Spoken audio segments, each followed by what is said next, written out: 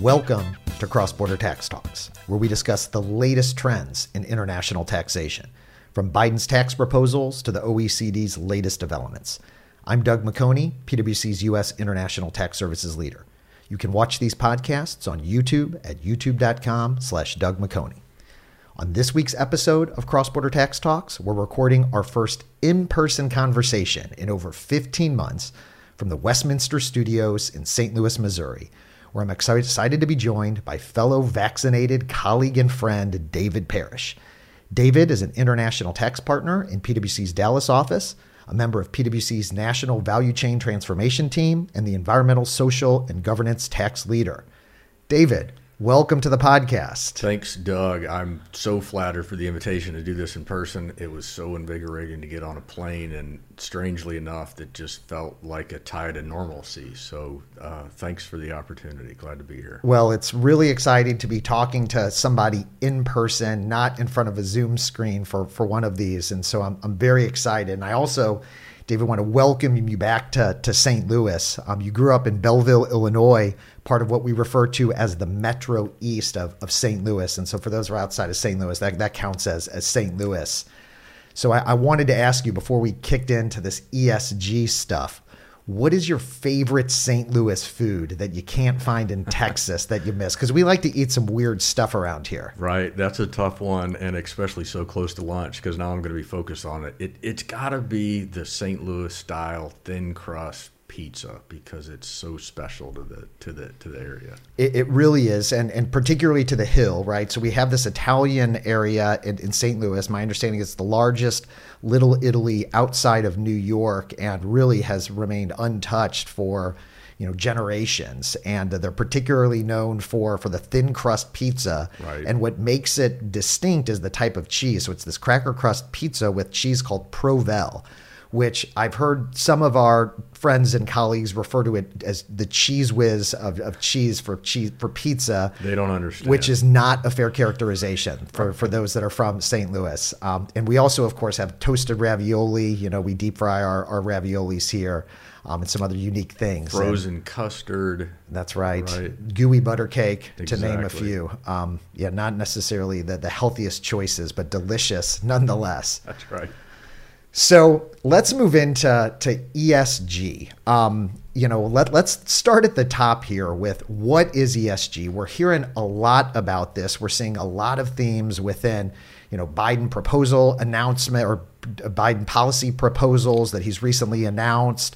We're seeing a lot of things, and even from PwC's perspective, various commitments that we've made from both an environmental and a social perspective. So this is something that we're hearing, particularly outside of tax, and we're going to get into some of the tax elements. But what's going on with ESG, and help us understand what these three letters that are kicked around so much really mean? It's a great question, and it's a great place to start. It's probably easier asked than answered in a easy, direct fashion. But ESG, the acronym, is environmental, social, and governance, of course, and we can break down what those mean. But ESG has become a groundswell, right? And it's really refers to an umbrella that covers a company's views and policies and position in society for their broader stakeholders, right? In each of those three areas, and additional areas as well, right? When we really think about sustainability is in combination with the traditional environmental, social, and governance. And what is it? Why is this so important to companies? And so, because we've been hearing about it, and it's, again, this broad umbrella, and we're going to kind of dive into some of these different elements. But why is this? Why are we seeing a lot of this? Why is this important to companies? Right. So again, it's another, and investors, I guess. Right. It's another really broad question. So I think to answer that, I think of ESG as it's not a place, right? Like oftentimes when you first hear it, when I first started learning about it and noticing it, you hear this ESG and you say, oh, well, that's a thing or a place. It's a right answer. It's where a company, what they must do. And I don't think that's the right way to think about it. I think about it as a spectrum, right? So when we say, why does this matter to companies or our clients, it could be a number of reasons, right? It depends on the company, and it depends on what their impact that they want to have in society at large, right, or to their broader stakeholders. And, some of those drivers, Doug, are for strategic values that company may have that it wants to hold itself to, and in part also on its neighborhood. Others, it may be a access to the capital markets or to capital from potential investors who value the ESG principles when they make their investment or capital decisions. The other element, frankly, is its sustainability, right? Companies in 2021, I mentioned the neighborhood before. There's two ways to think about this. You have your own house, right? Any homeowner does, and you care for it in a certain way, and you want to make sure it's sustainable and there for you and your family in the future. It's the same thing with your neighborhood that you live in, and these companies recognize that what your impact in your neighborhood, it affects the sustainability of the neighborhood as a whole, but also your own well-being. So these principles around environmental and social and governance, there's broad recognition that companies have a role in that for their own benefit, but also for broader stakeholders as well. And that's one of the main drivers of why it has become such an important topic of the day. Yeah, I like that. And it's the communities that are the companies and even the investors, so not necessarily just big public or even private companies. It's the communities that they live in. It's society at a large that has really driven, I think, a lot of these behaviors and why this has really come to the forefront. Can you give maybe an example or two of each of these? Because it's still a little nebulous, right? Okay, we've got sustainability, we've got environmental, social, and I will sometimes mistake the S for sustainability instead of social. Sustainability really covers the entire umbrella, right? You might need to remind me again throughout the course of the podcast here. And then governance. But can you maybe give an example, one or two examples of each to put in context? Sure. And if we start with environmental, all right, and this one's, it's probably the most obvious and the easiest, right? I mean, it's a company's impact on where do you do business, where do you source goods from, what's your carbon footprint? Think about your supply chain and logistics and the impact that the transportation of goods has on a carbon footprint. Think about an office space and the amount of electricity you use. Think about the way that we changed how we work in 2021, certainly post-COVID. There's all those elements that you can think about and make that easy link to an environment or the impact that companies have on their environment from a green perspective when you think about true environmental stuff. Social, certainly, if we think about the impact of a company on the society at large, what are its values? What type of influence do you want to have? What kind of mark do you want to leave behind? But then also think about workplace. What kind of environment do you want to provide for your employees and your customers, right? And your broader group of stakeholders from a social experience on a micro level of how individuals interact with the company. And diversity of work, the workforce comes to mind too, where we've made some commitments. I had Roy Weathers on the podcast a few years ago. We've obviously, PwC has dedicated significant resources as well as the rest of corporate America. And one of the things that we've been very publicly focused on as a firm is our transparency with respect to our underrepresented minorities, gender diversity, and the like, and being very transparent with that. And so I think that would firmly fit within that social column, if you will. Absolutely, Doug. And it's a link, though, to the sustainability piece as well, right? So it's good for the people, it's good for you, but frankly, if you're going to be a company that's going to be around, that's going to be sustainable, that's going to have customers, continue to have customers, these are the types of values and decisions that are taking place. They're a fabric of the society. If you want to have the best and the brightest and diversity within thought, and part of your success story is going to have to be inclusive, right, on the types of people that you have, as drivers and employees in the business, for sure. And then the G, we got to hit the G. So don't forget the G. Yeah, the governance. There's a couple facets of each of these, right? And the governance, I think about D&I as well, right? I think about, when you leadership and boards positions and who are in government's roles. It's important to have that diversity there as well for the values perspective, but also for the sustainability, for the company perspective, to be around to see how all this turns out. But then certainly within governance, we need to think about transparency and reporting, which is another hot topic, right, in ESG. And part of that governance is, how do we think about how companies report? their positions in ESG, their goals, how they're meeting those goals, how are you measured to them, what kind of story do you want to share, all of that rolls into the G piece. Got it. And what do you think is what's driving some of these changes? There's obviously been a lot of NGOs, for example, activity, and we've seen, I feel like Europe is arguably ahead of the US in some of these spaces. But what do you view as really kind of driving some of these changes? I think it's three P's. And the first is the NGO that you mentioned. Obviously, there's some very there's parties that are interested in specific pieces of ES and G, right? There's Sure. The environmental NGOs, there's social NGOs, and there's these different stakeholders that have their kind of passion positions that are in this space, and they drive these discussions, right? Which is great. And then there's NGOs now that are focused on the ESG as this umbrella concept that I talk about. What is the combination of things that companies need to be thinking about? And then there's certainly just the social in general. And when I say social, I mean, there's social influencers and social commenters for sure, but just, let's get down to the brass tacks, right? I mean, these companies are in business to make money and to provide. The consumer drives the decisions and all the stakeholders to that point, but that they're making decisions not necessarily for a political reason, because sometimes this can get politicized, right? That's right. But I mean, generally, most of it, the public companies are obviously looking out for all their stakeholders, but ultimately the customer and the shareholders and the equity owners are very important amongst other stakeholders. That's right. So there's this vote with consumer dollars, and there's a vote with investor dollars, right? Sure. And, it's one of the things that's exciting about ESG and why I consider it a tipping point now. When you have these interested parties involved, like the NGOs or the social influencers that have, passion issues that they want to see companies reflect, that's great.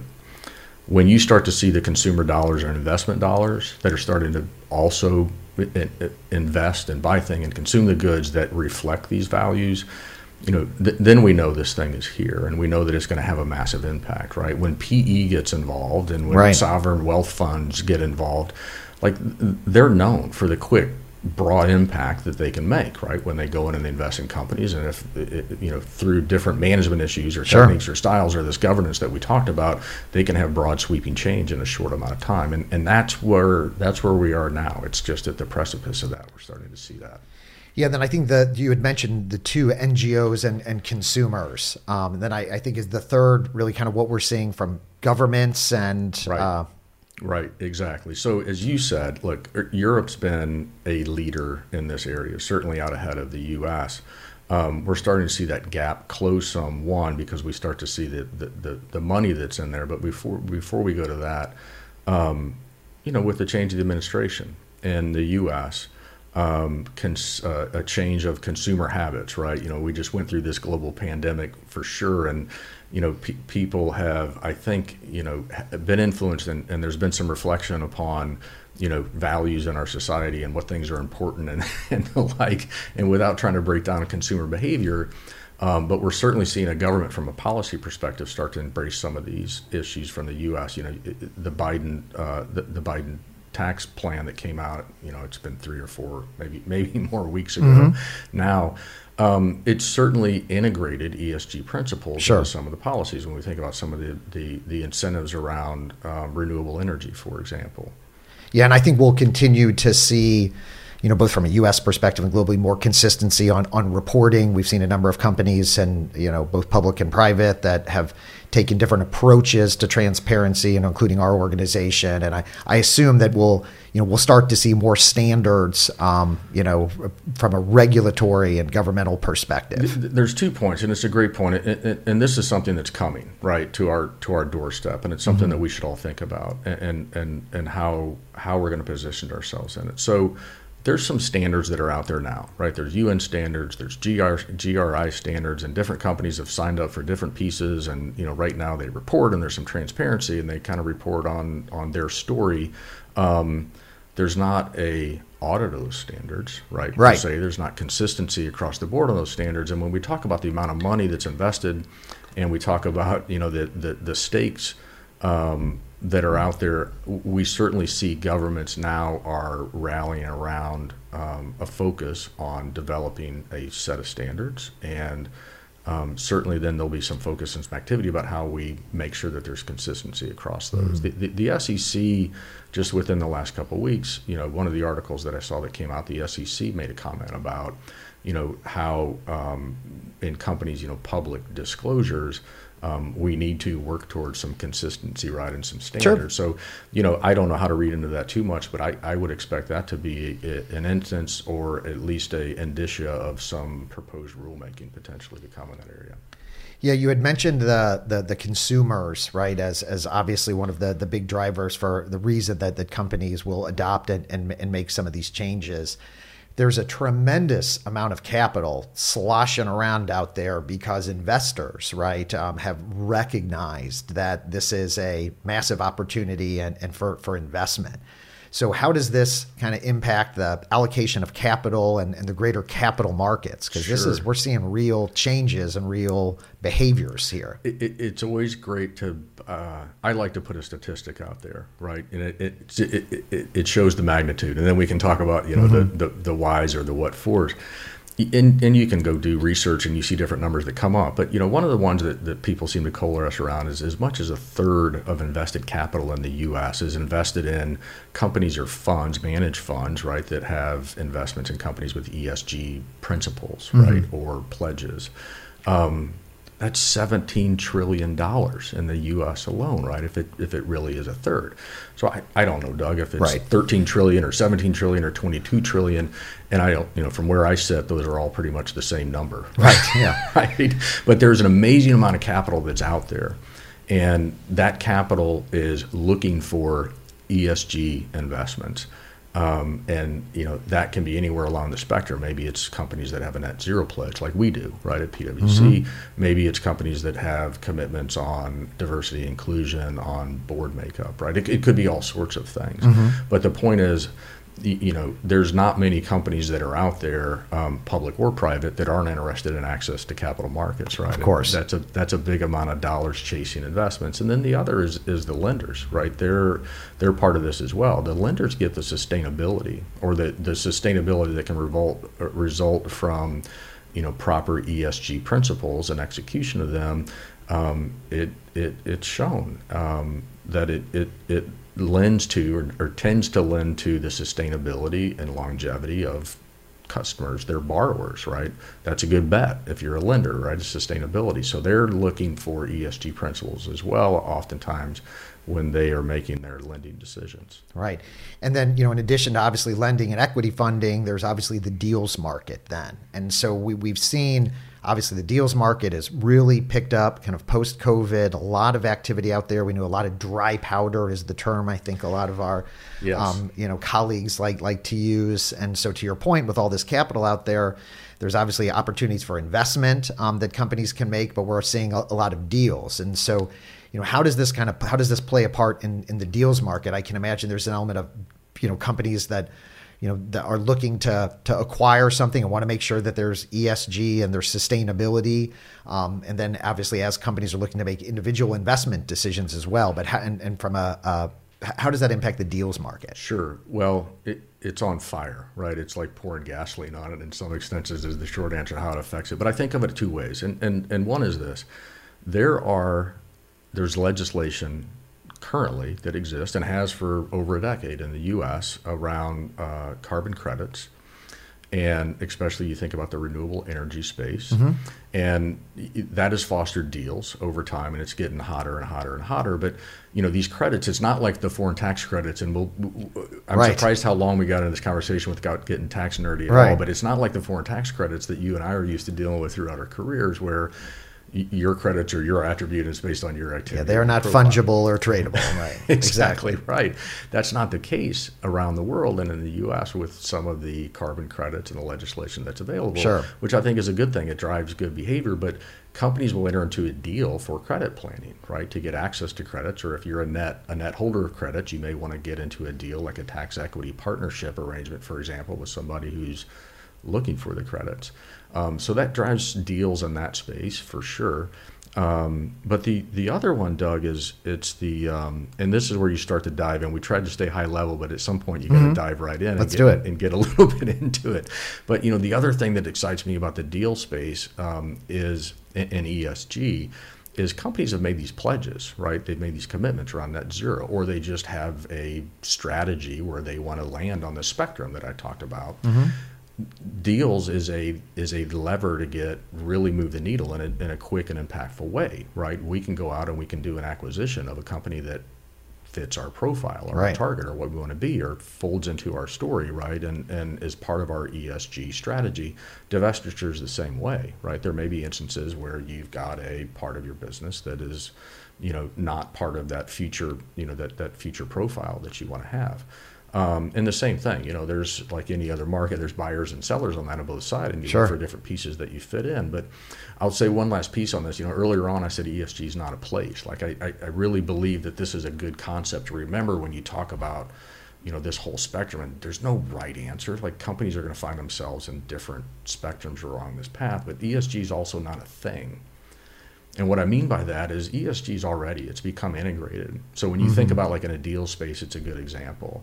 We've been doing deals and we've been advising on companies on deals for, eons as a firm, right? As everybody knows.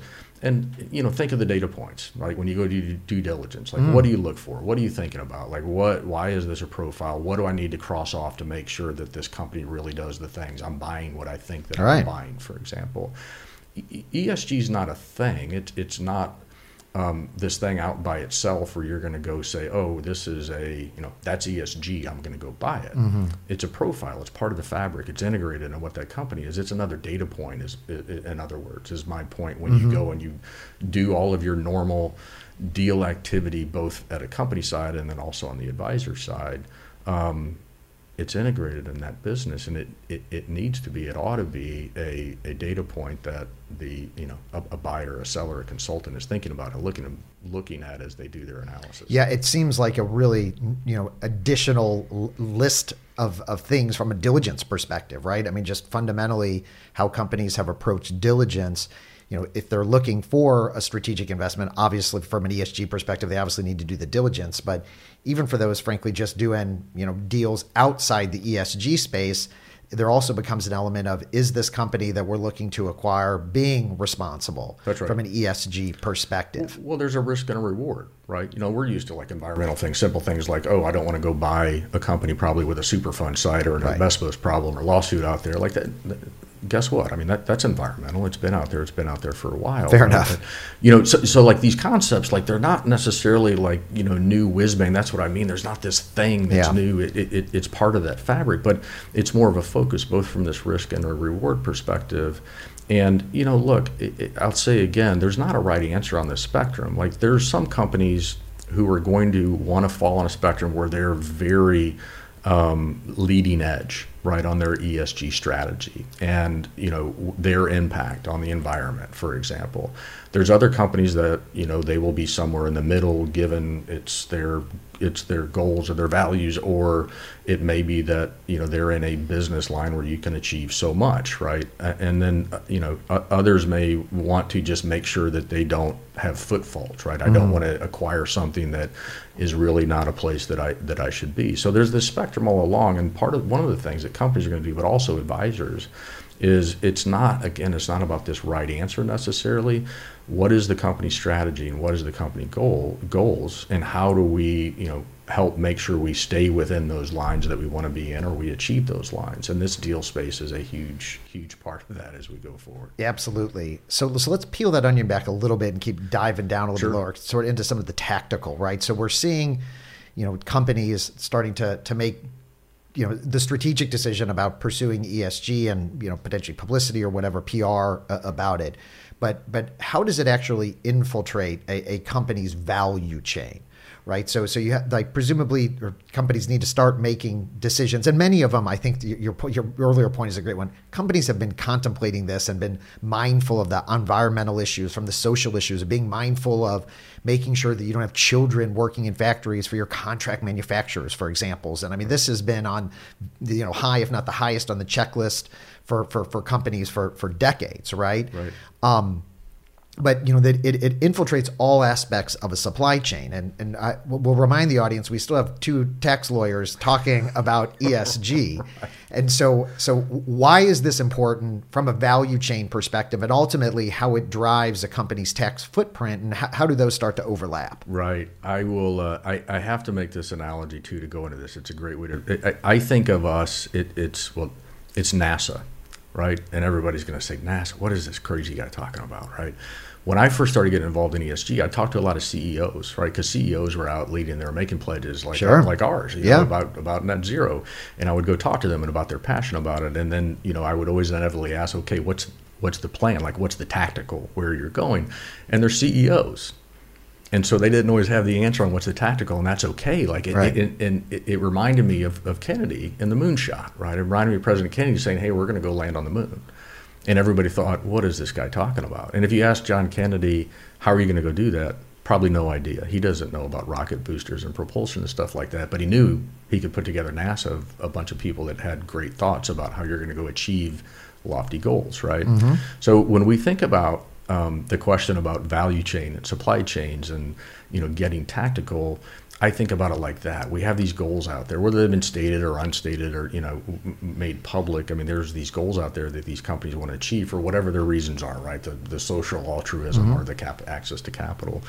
At some point, you know, if you have a 2030 net zero goal that you've put out there, it's 2021 now. This is not going to happen overnight. You better get tactical, right? Which is your point.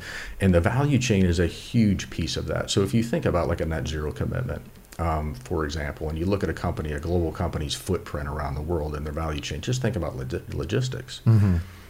Right. Think about, okay, if I'm doing now a analysis on what is my source of origin going to be, right, which is an extremely common thought process right now in so many of our clients. If you look at the world, right, you look at trade policy, the trade wars that are going on, and just everything that's taken place with COVID, the disruption to the supply chains has been dramatic. Geopolitics that are going on in Asia and supply chain resiliency, and do I have the right mix of, you know, sources of origin? Am I over dependent on one single place? And, you know, COVID kind of put the straw on the camel's back or the spotlight on supply chain resiliency, right? So you're in this analysis now already, and you're saying, okay, what are my new sources of origin going to be, for example? And it's the same thing I talked about before. We know how to do source of origin jurisdiction analysis, right? I mean, what's the cost of labor, right? What is it going to cost me to go do my shipping or logistics? Yeah, shipping from Mexico versus Asia, for example, right? That math is pretty easy, but then all of a sudden you start thinking about carbon footprints, it's a little bit more complicated. Exactly, and that's why I kind of walked us into that link. It's like, these are natural things that we talk about, but hey, there's an ESG component of this. Like, that ought to be maybe a little bit more of a weighted factor than it used to be. Mm-hmm. Logistics is not just a cost or a time issue anymore, right? How does that reflect, or how does that support or detract from my net zero goal? So it's kind of an old process, you know, that we're used to doing when we make some decisions around supply chain, but it's a new element, if you will, or a new value that's around it. And you know, logistics is one easy example. You know, the other thing when you think about like supply chain again is, you know, as the world changes and as we, you know, seek out new sources of origin or footprints or places of manufacture or things like that, it'll be all the same data points when we look at those. But think again about when you're considering, say, developing country, you know, new sources of origin. We see them all the time, right? Like Bangladesh and Vietnam and Honduras, and these places are bubbling up. Well, how does that fit into the ESG story? It's got to be one of the questions you ask, right? Is there a stable water source? Is it delicate? Can it, you know, is it a good thing to introduce, you know, a new manufacturing process or facility in a specific area, or is it a bad thing, right? Is there a, you know, part of a country or an economy that is going to be helpful or a detractor, and that can be part of your ESG story. Mm-hmm. And then, you know, all of those things, those are just examples, and we could spend a lot of time going through specific examples. But I think the important thing to point out from a tax perspective, and a lot of people often, you know, yes, I get ESG, yes, that makes sense. You know, what's the tie to tax? Like, why should we care so much for tax? Tax can be the pay for. Yeah. You know, a lot of these ESG programs, they're costly, right? And that's okay, right? But they can also be cost neutral if you layer in tax. Tax can even be a pay for, right, for other areas. So for example, you know, once you open the hood on that supply chain, you know, we have all of our traditional planning tools around, trade flows, like who is going to be the buyer and who's going to be the seller. Where does margin land along the value chain? And you get to make decisions as a tax planner, as you know. Right. And typically as part of that process, where should people be located? Where do we need to have these significant people functions, these DEMPE functions that we like to refer to? And anytime you're opening up the hood and having those conversations and get to have the tax people having a conversation with the business people, there becomes opportunities, right, to be able to do it tax efficiently, and to try to manage that overall tax burden. That's exactly right. So if you look at that whole value chain, think about where you either manufacture goods yourself or you contract manufacture goods, which is typical, right? So you've sourced out of some part of the world, and maybe that part of the world has unsavory employment reputation, right? Maybe it's child labor, maybe it's working conditions. Mm-hmm. Those were factors that companies looked at before. Absolutely. But now it's, that's part of the scorecard, mm-hmm. right? That I need to make sure that I'm considering of. And it may be that companies start to decide, not maybe, it is, right? I'll sure. just to be clear. Yeah. Companies are now making decisions based upon that. Like, look, this does not reflect our values. It's not part of our values. We have to find a better way. Look, we're a business in a capital society, and we're trying to make a return for our investors. So we can't just say, okay, we're going to go, to the cost doesn't matter. We can go manufacture anywhere. I think where we come in as tax advisors is to help that balance. Look, we don't have to get the lowest cost labor in the world.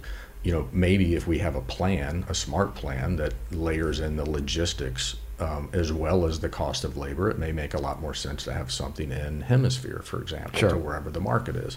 So all of these things start to fit together. And what I get excited about from being part of PwC in our firm is we know how to do those analyses now.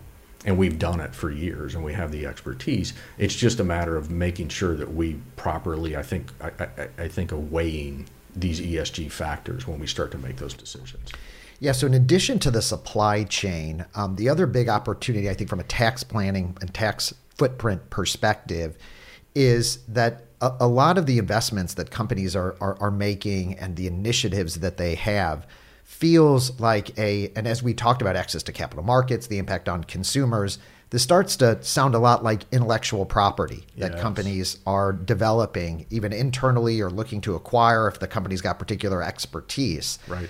And obviously, as we're starting early investments into any type of new technology or any type of new product or any type of new value driver, tax can obviously play a very key element in understanding what the total return for that type of investment is going to be. So talk a little bit about what you're seeing in that space, and does this really creates an opportunity as from an intellectual property perspective to think about how you want to structure these types of investments? Absolutely. It's such an interesting area to think about, Doug. So, I always have to say it, and I know probably 99% of the folks that are tuned into this know this already, but I always have to say it because I feel better. Intellectual property, when we think about it from a tax perspective, it's really about influences and behaviors, right? It's not so much, it is, but it's not just about, old IP patents, trademarks, copyrights and trademarks. All that stuff is there for sure.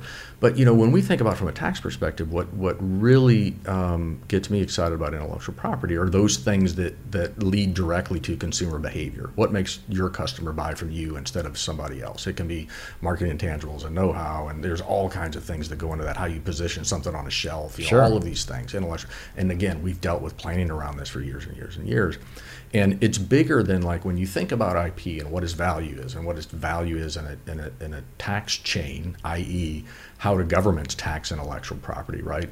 It's not about the $10 investment that was made to go, or $10 million investment that was made to go design something, right? It's probably, well, it's not probably, it is that future revenue stream, right, of consumers. And it's really about this consumer behavior concept. So with all of that kind of, IP 101 out of the way, mm-hmm.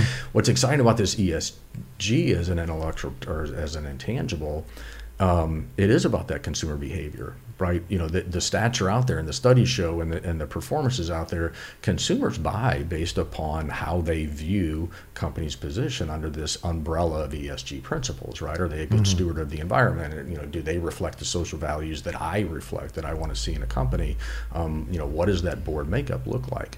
Consumers are making buy decisions based on this, and that leads to profit, and allocation of profit obviously is a key part of our job jobs as tax advisors, internal and external.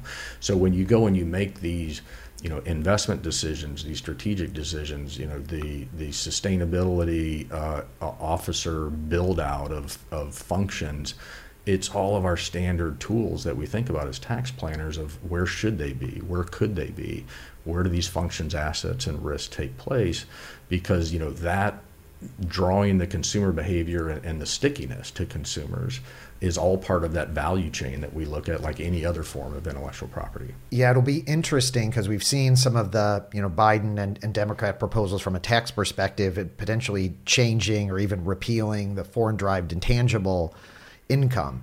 And there's been some discussions about moving the FDII regime closer to a patent box regime, which presumably this type of IP may not qualify for. Right. So it's going to be very interesting, because I think this should be a part of that conversation of trying to encourage that type of investment in the U.S., creating those incentives that they had for FDII to keep those intangibles in the U.S.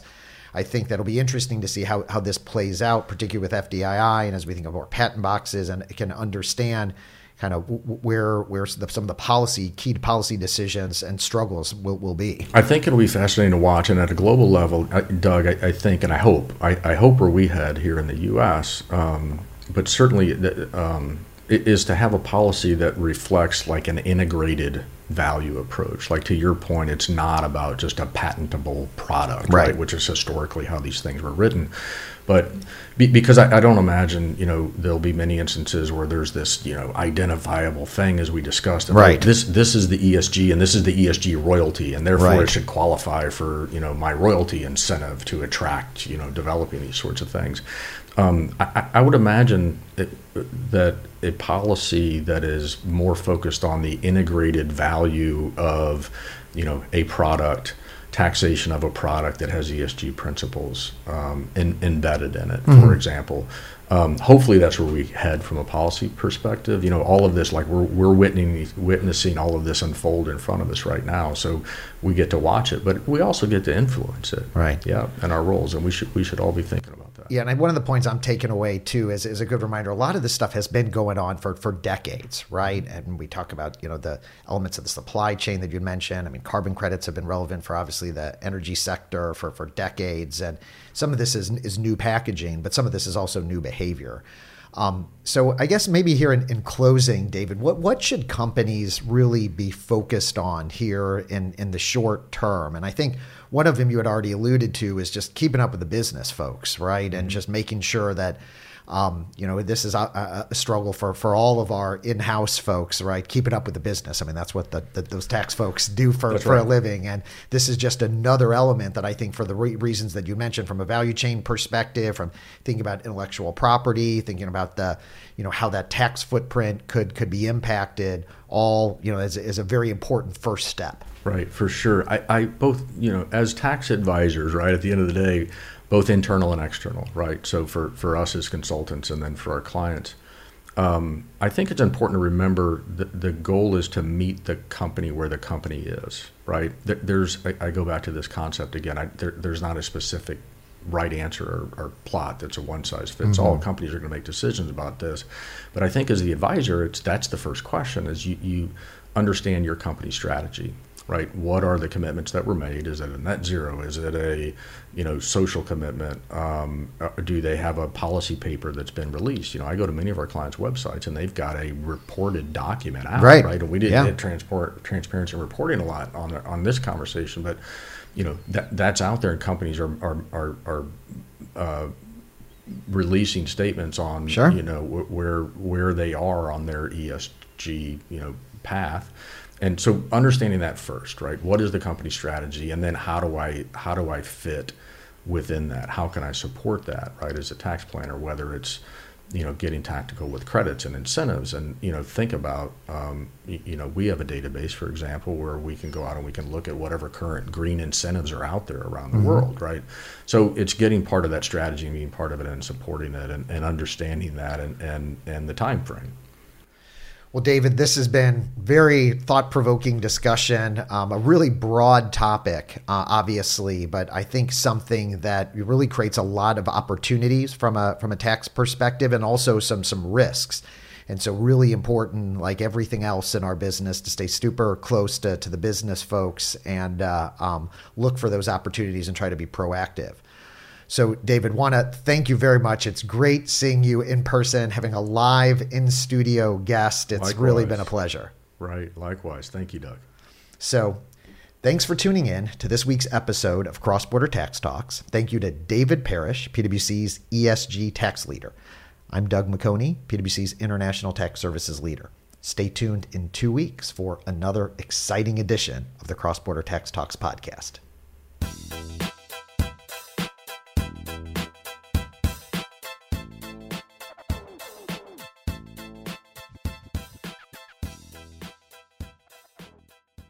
This podcast is brought to you by PwC, all rights reserved. PwC refers to the U.S. member firm or one of its subsidiaries or affiliates and may sometimes refer to the PwC network.